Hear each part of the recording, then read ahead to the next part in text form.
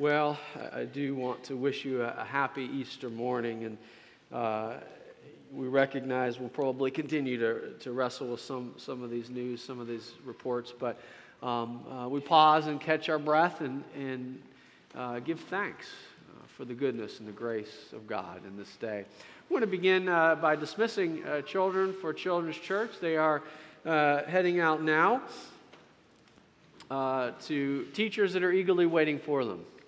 We've been working here through a sermon series leading up to Easter as we reflect on the hope of the resurrection.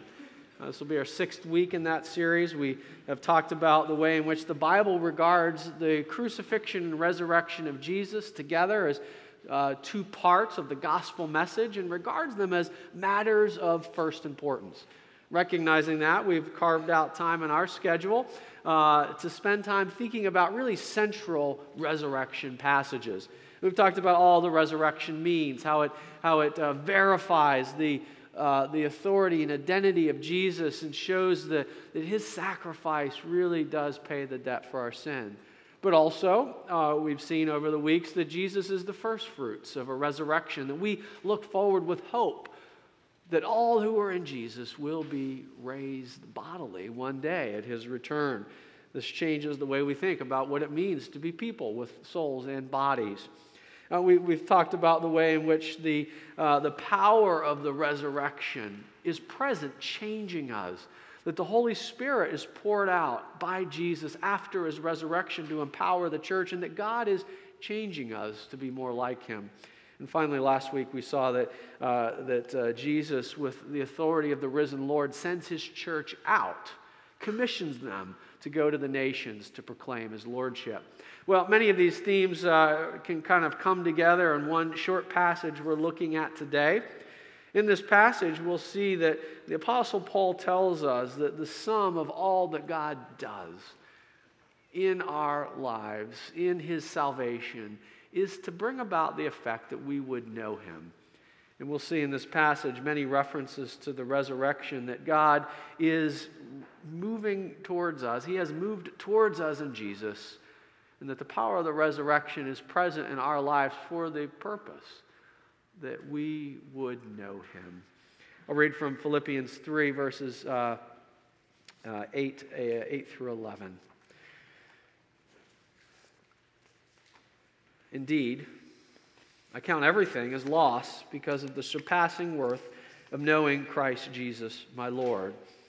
For his sake, I have suffered the loss of all things and count them as rubbish, in order that I may gain Christ and be found in him, not having a righteousness of my own that comes from the law, but that which comes through faith in Christ, the righteousness from God that depends on faith, that I may know him and the power of his resurrection, and may share in his sufferings, becoming like him in his death, that by any means possible I may attain the resurrection from the dead. This is the word of the Lord. The idea of knowing God is such a profound reality that in times it feels almost overwhelming to speak of it. As I was reflecting this week on other great and astounding things that reveal some of the deep longings of the human heart, I was led to reflect some on an important anniversary that will be happening this summer. In many of the ways, it reveals the longings of the human heart. Many of you know this summer, in July, will be the 50th anniversary of the lunar landing. 50 years ago, a space program, the Apollo space program, culminated in a successful human mission to land on the moon and return. It was an absolutely amazing activity for humans to do, to blast off from the Earth, circle into orbit, land on the moon, and come back. And they did it all with computer technology that is less sophisticated than what is in your cell phone, assuming you have a smartphone. It's amazing to think about. You have more computer technology in your pocket than they had 50 years ago when they sent a person into outer space and landed them on the moon. It's impressive. I was not alive to see it. I was born afterwards. My entire early childhood was shaped by this event. I didn't know it at the time. I just figured everyone did space stuff all the time. But all of my toys were space toys, whether from Star Wars figures to Legos. And the movies and the TV shows that came out in these decade or two around the Apollo missions just showed the fascination with American people of space. Now, recently we watched the movie Apollo 13, and it highlighted for me the divergence of the longing for space that I grew up with and what actually happened. And as I said, no offense to NASA, it was an amazing mission. But by and large, the moon itself was actually pretty boring. It's a rock in space with dust on it, and they could bring rocks home from it. But the imagination that was spawned by the Apollo missions went far beyond a rock in space. The Apollo 13 movie reminds you that less than a year after the first person landed on the moon, they were sending up their third rocket, and nobody cared. Until Houston was told they had a problem, and we didn't know if we'd get them back. No one was interested in watching the third landing on the moon. We've been there, we've done that. It's a rock, there's dust, we get it. Again, no offense to NASA, it was an amazing project. But the movies I grew up watching moved far beyond a rock in space. They were movies that centered upon the deepest longings of the human heart, projected into this unknown region. The great TV shows and movies that followed of Star Trek and Star Wars showed the realities of different types of characters and beings in space. The famous blockbuster movies of this era often focused on an encounter with some sort of extraterrestrial life. The most famous of my childhood, E.T., was about that. But the other movies like 2001, A Space Odyssey, or I'm blanking on the other, Close Encounters of a Third Kind, were movies that showed the incredible hope and human expectation that maybe we could meet something beyond ourselves. One author wrote, reflecting back on it years later, an author named Gregory Kaiko wrote, he said that the movies like A Space Odyssey illustrate how our quest for space is motivated by two contradictory desires. One, a desire for the sublime, characterized by a need to encounter something totally other than ourselves. And two, the conflicting desire for a beauty that makes us feel no longer lost in space, but at home. What this author was saying is the things happening in this sort of imagination of the American people or the people throughout the world around the space movement was actually a projection of these deep and profound human longings. Space was just a place where those fantasies were carried out. It's a longing to know something beyond ourselves and a longing at the same time. And he said it seems contradictory to see a beauty that makes us feel at home. Well, friends, as we shift to think about the Bible passage and the text at hand, I would argue that the Bible tells us that in the gospel message we have the union of these two deep and profound themes. The theme of knowing something beyond ourselves, and the theme of finding a home and a place within that beauty. The Bible explains this to us very easily. It says the reason we have these longings that seem contradictory is that we were made to have them. We were made by a personal God, a God who knows us and that can be known. We were made for beauty, and we were made to be at home in the universe. But human rebellion has left us on the outside looking in. The human experience is one that's characterized by bomb blasts more often than beauty. We live in a world of brokenness, fallenness, and darkness. We live in a world where death is so often visible and pervasive. It hangs, as the Bible says, like a veil over our experience. And that is why the hope of the resurrection is so powerful.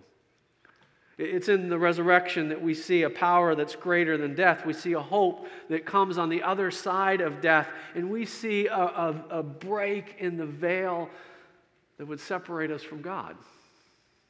Through the hope of the resurrection, we not only can know God, but be known and found at home in Him and with His people. We can know God. That's what Paul says in the passage. He says that knowing Christ is of surpassing worth. It's the greatest of all things. It is the deepest of our longings. It is a break in the curtain to see the deep truths behind all reality. To know Christ. And yet, at the same time, the passage will show us that knowing God through Christ is not an easy thing. It can be, experientially for us, a process, a journey that comes with a heavy burden. It threatens us. It changes us. If it were not for the resurrection of Jesus, the weight and the burden of knowing God would be too much. We'll look at three things in the passage. We'll first of all look a little more closely at what Paul regards as the privilege of knowing God through Christ. To know Him, Paul says, is of surpassing worth. And secondly, we'll see something of the burden of a life of knowing God. And then we'll see, third and finally, the power of the resurrection. So first, the privilege of knowing God in Christ. I just want to point out in the beginning that know is a word we throw around in a lot of different ways. But in the Bible, it has a very deep and rich meaning. Different words can be translated as know in English. But what Paul has in mind here is a type of knowing that's not just informational, but relational. In the Bible, the idea of knowing is a relational activity. We don't just know information about someone, but we relate to them, and they know us. We respond to them. We engage with them. We might say this sort of thing in English. If there's a famous person, you might say, do you know such and such a person? And we might say, well, I know about them, but I don't have their phone number in my phone. I can't call them. And more importantly, they don't know me. And knowing in the Bible is relational. And that's exactly what Paul has in mind here. He speaks of knowing Christ, not just information about Christ, but knowing Christ as a personal being, the divine Christ, the risen Lord. And we're reminded immediately of why the resurrection is so important. Paul couldn't know Jesus in this way if Jesus hadn't been raised from the dead. He could know information about Him, but he couldn't relate to Him. But what Paul holds out to us here is the surpassing worth of knowing Jesus Christ, the risen Lord. Paul says that with the rest of the early church, that Jesus is someone they encountered. The apostles saw Jesus. He was raised up into heaven where He rules and reigns, waiting to return at the conclusion of all things. But in the meantime, He has poured out His Holy Spirit on the church. So Jesus could say, I am with you by the power of the Holy Spirit. And the early church would say, Jesus is with us, Jesus is in us, as we encounter Him through the agency of the Holy Spirit. And Paul recognizes that to know Jesus is to know God. This is one of the first truths that the Christian church taught. That to know Jesus is to see a power that's greater than all that we would have within the created world. In John chapter 14, Jesus said on His last night with His disciples, if you've seen me, you've seen the Father. I am the way and the truth and the life. You come to the Father through me. I and the Father are one. The book of Hebrews begins with this similar sort of idea. It says Jesus is the exact imprint of the nature of God. To see Jesus and to know Jesus is to know God. That's the message of the church, of those who had been with Jesus and heard His testimony. And that means that to come into contact with Jesus through the Holy Spirit and to know Him, it is to know the power that made the world, the power that sustains the world. It is to know a God who is perfect in His holiness and distinct from His creation. Now, right away, we begin to think of some of the burden that can come with knowing God. The burden that comes from coming into contact with a God who is glorious, who is holy, and to become painfully aware that we are not. It's not particularly what this passage focuses on, though many, many other parts of the Bible do. The whole movement of Good Friday through Easter, crucifixion to resurrection, centers on this theme that God is holy and we are not. That to come into the presence of God and to know Him requires forgiveness of sins. The justice of God demands a sacrifice be made. On Good Friday, we gathered, and in darkness we remembered Jesus crucified for us, for His people, that our sin could be paid for, that our sin could be forgiven. This burden is not one we bear. We think of the words of the great song, How Great Thou Art. It says that on the cross, my burden gladly bearing. The burden of our sin was borne by Jesus on the cross. Something we must know as we think of the goodness and the power and the glory of God. That's not particularly what this passage focuses on. Again, other parts of Philippians would, many parts of the Bible. But in this passage, Paul is focusing on something else. He's focusing on the realities of the Christian life, the realities of knowing God. And even in this passage, he presents to us here the burden of a life of knowing God. This is the second thing we want to look at as we see it today. Paul regards a life of knowing God as one that can be, in a sense, costly. It was a cost. When Paul speaks of the all-surpassing worth of knowing Jesus, he compares it to the things that he gave up because he came to know Jesus. He gave up a lot. There's several things listed in this passage here. In fact, Paul begins by saying he suffers the loss of all things. Now, if we had a longer time and we did more of the reading and saw a bigger argument in Philippians, we would know what he was talking about because he lists them specifically just a few verses earlier. Paul is someone who grew up in a religious community.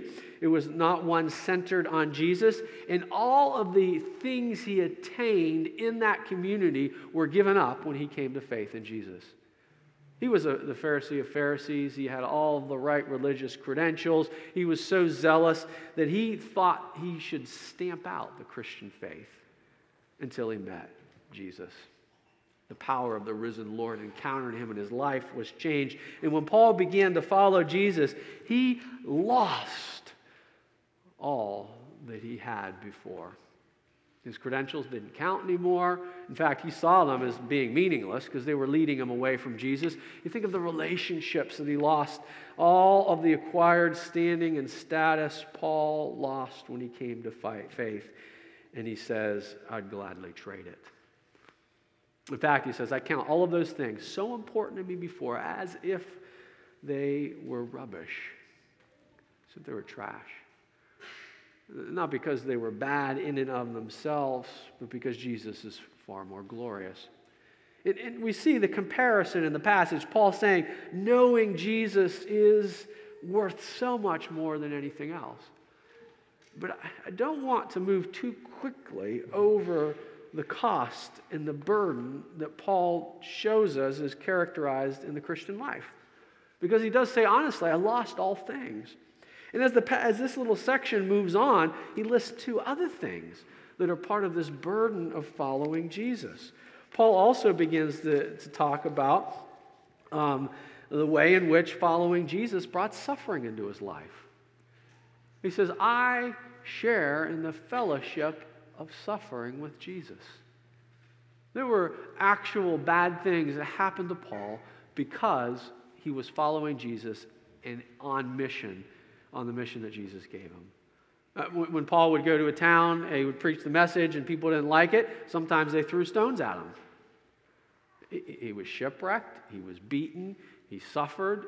At one point he says, I faced the wild animals. We don't know if that's literal or metaphorical, but he suffered because of his faith with Jesus. And third, in the passage, we also speak of a process of becoming. Paul says, I am becoming like Jesus in his death. The Bible teaches that Christians are people that are changed. That's good news. Changed to be more like Jesus. We're changed into something better. But when it describes the process, it uses the imagery of the cross. says the means God will use to change you will often be difficult. Jesus himself, when he invited people to follow him, he invited them this way. He said, "Come with me, pick up your cross and follow." Come and suffer, Jesus said. And together these things, the loss of all things, the gaining of suffering, and the painful transformation constitute a real burden. We don't want to be dishonest about it.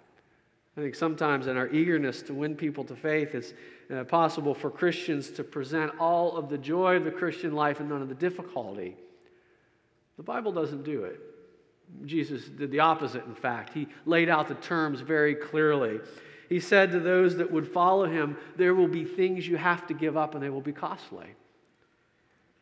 And so for you sitting here today, many of you can perhaps think of things that either you have given up or that perhaps God would call you to give up if you were to be a follower of Jesus. We want to be honest about that.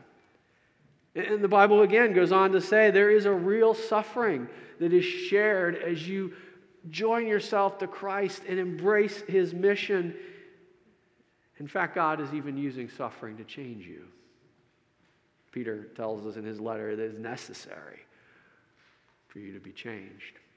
These things are real. And again, they present for us very real aspects of our discipleship. The first thing we notice is that Paul says, knowing Jesus is worth it. Knowing Jesus is worth it.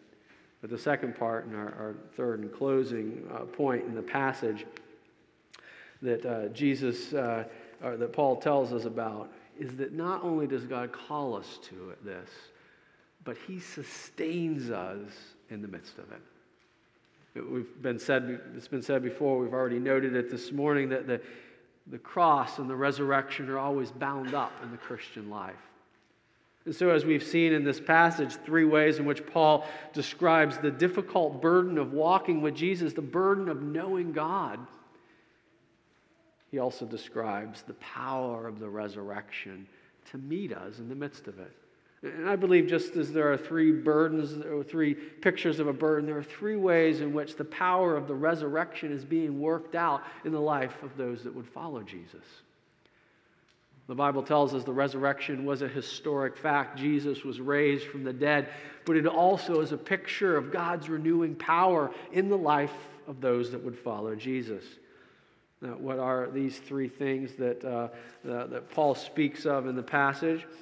First of all, he speaks in verse 9 of a confidence he has in his righteous standing.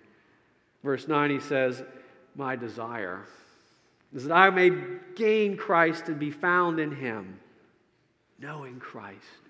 And what is the first result of that? That I would have not a righteousness of my own that comes from the law, but that which is through faith in Christ, the righteousness from God that depends on faith. What Paul tells us here is that being joined to Christ by faith, he has a new standing. This standing is based on not what he has done, his observance of the law, all of his credentials, his religious performance, but through faith in Christ, the righteousness of Jesus, his perfect life, is counted to Paul as his righteous standing. In a courtroom sense or a legal sense, Paul is regarded as having the right standing of the perfect Savior, Jesus. And Paul knows there is a great confidence in this.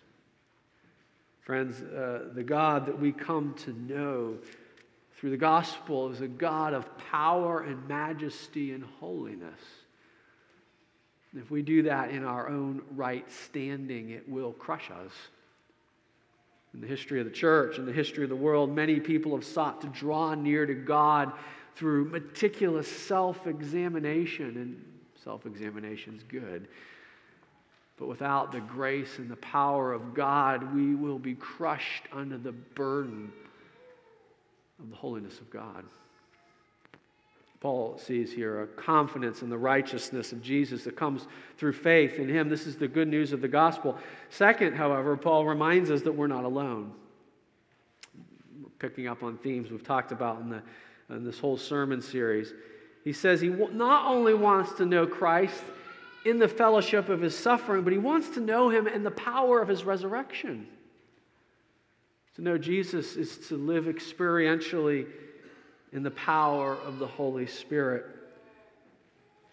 Jesus, being raised into heaven, has poured the Spirit out on the church, and this Spirit is active and alive in our community and in our lives. Sometimes the motions are small. Presence can be clouded by our frailty and weakness. But the promise of the resurrection is the power of Jesus, the risen Lord, is now poured out on the church.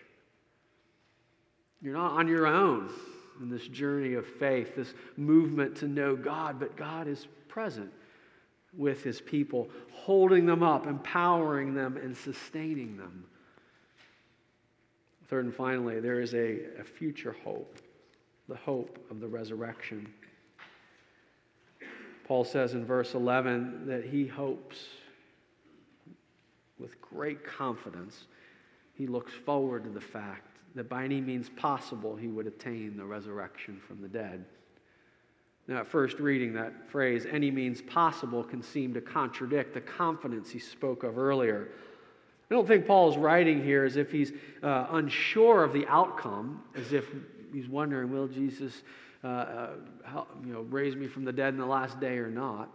I think what's uncertain for Paul is everything that happens between now and then. All the means that God will use in his life to continue to shape him, the future course and pathway. You might remember a little earlier, if you've read the book of Philippians, earlier in the letter, Paul says, I'm in prison and I'm not sure what's going to happen. I might die or I might live. I'm preparing for both actualities. By any means, whichever it would be, I want to know Jesus, he says. I want to know him in the power of his resurrection. Friends, that same hope is our hope as well. We see in Jesus the first fruits of our resurrection from the dead. We see and know truly now, but we know in part. Through the resurrection, we come to know God through Jesus. And yet that vision is partial.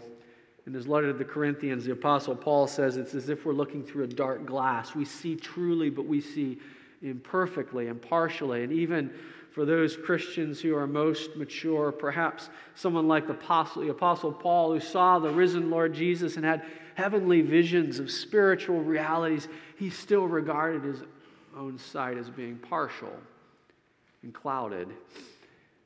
And yet with this hope, one day we will see him. We will know him, even as right now we are fully seen and known. This is the hope of the resurrection. We do endure often a difficult life.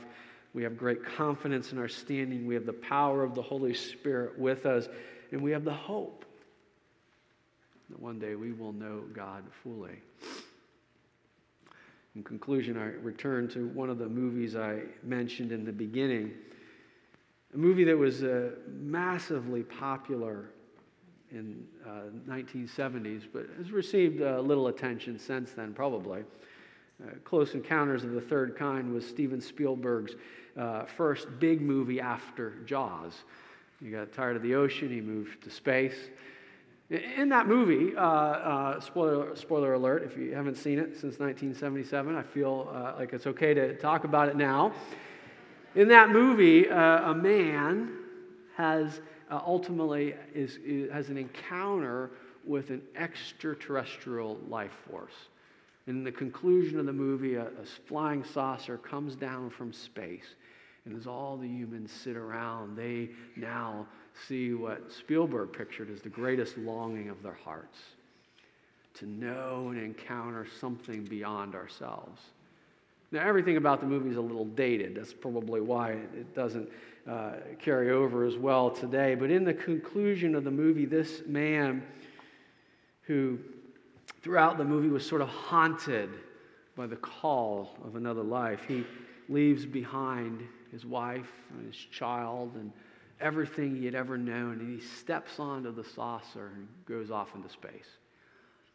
I think it was a picture of this deep longing that humans have that in this period of time was associated with the space movement. It was particularly interesting to me recently as reading an updated reflection of Steven Spielberg on his own great movie, and he reflected on it years later.